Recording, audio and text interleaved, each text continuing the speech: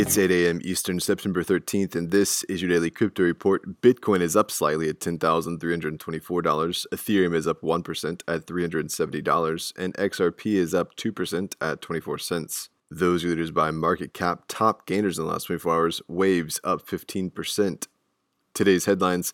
A man in D.C. will face a Florida judge over his involvement in a diamond-backed token Ponzi scheme. Jose Angel Aman allegedly made off with $25 million between 2014 and 2019.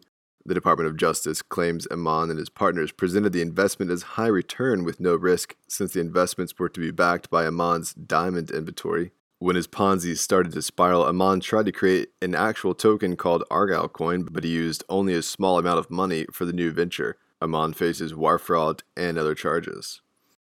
Well, Swisscom Blockchain, a DLT owned by the telecom giant Swisscom, won a grant this week from the Web3 Foundation to build a cloud-based protection layer for stakers on the Polkadot network. The system will need to create a more robust network and, among other things, prevent distributed denial of service attacks that create downtime and cut into staking profits.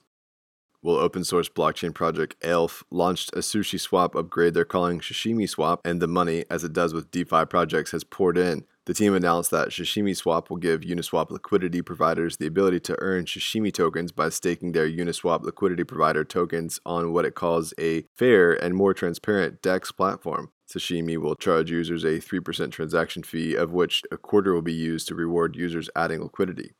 And finally, numbers were up in August. The amount miners made in revenue was up 23% to $368 million, the highest in the past 3 months, with Bitcoin transaction fees up 2%. Ethereum miners showed a 98% increase in mining revenue, the highest number in 2 years. Also, crypto trading volumes in August saw the biggest month-over-month jump since early 2018, an increase of about 75%, with Binance taking the lion's share of that at 65%. Today's episode is sponsored by the digital marketplace Ungrocery. If you've ever thought about who your food comes from, Ungrocery is the place to shop.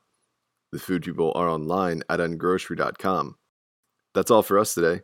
Visit us at dailycryptoreport.io for sources and links. Find us on social media, add us to your Alexa Flash Briefing, and listen to us everywhere else you podcast under Daily Crypto Report.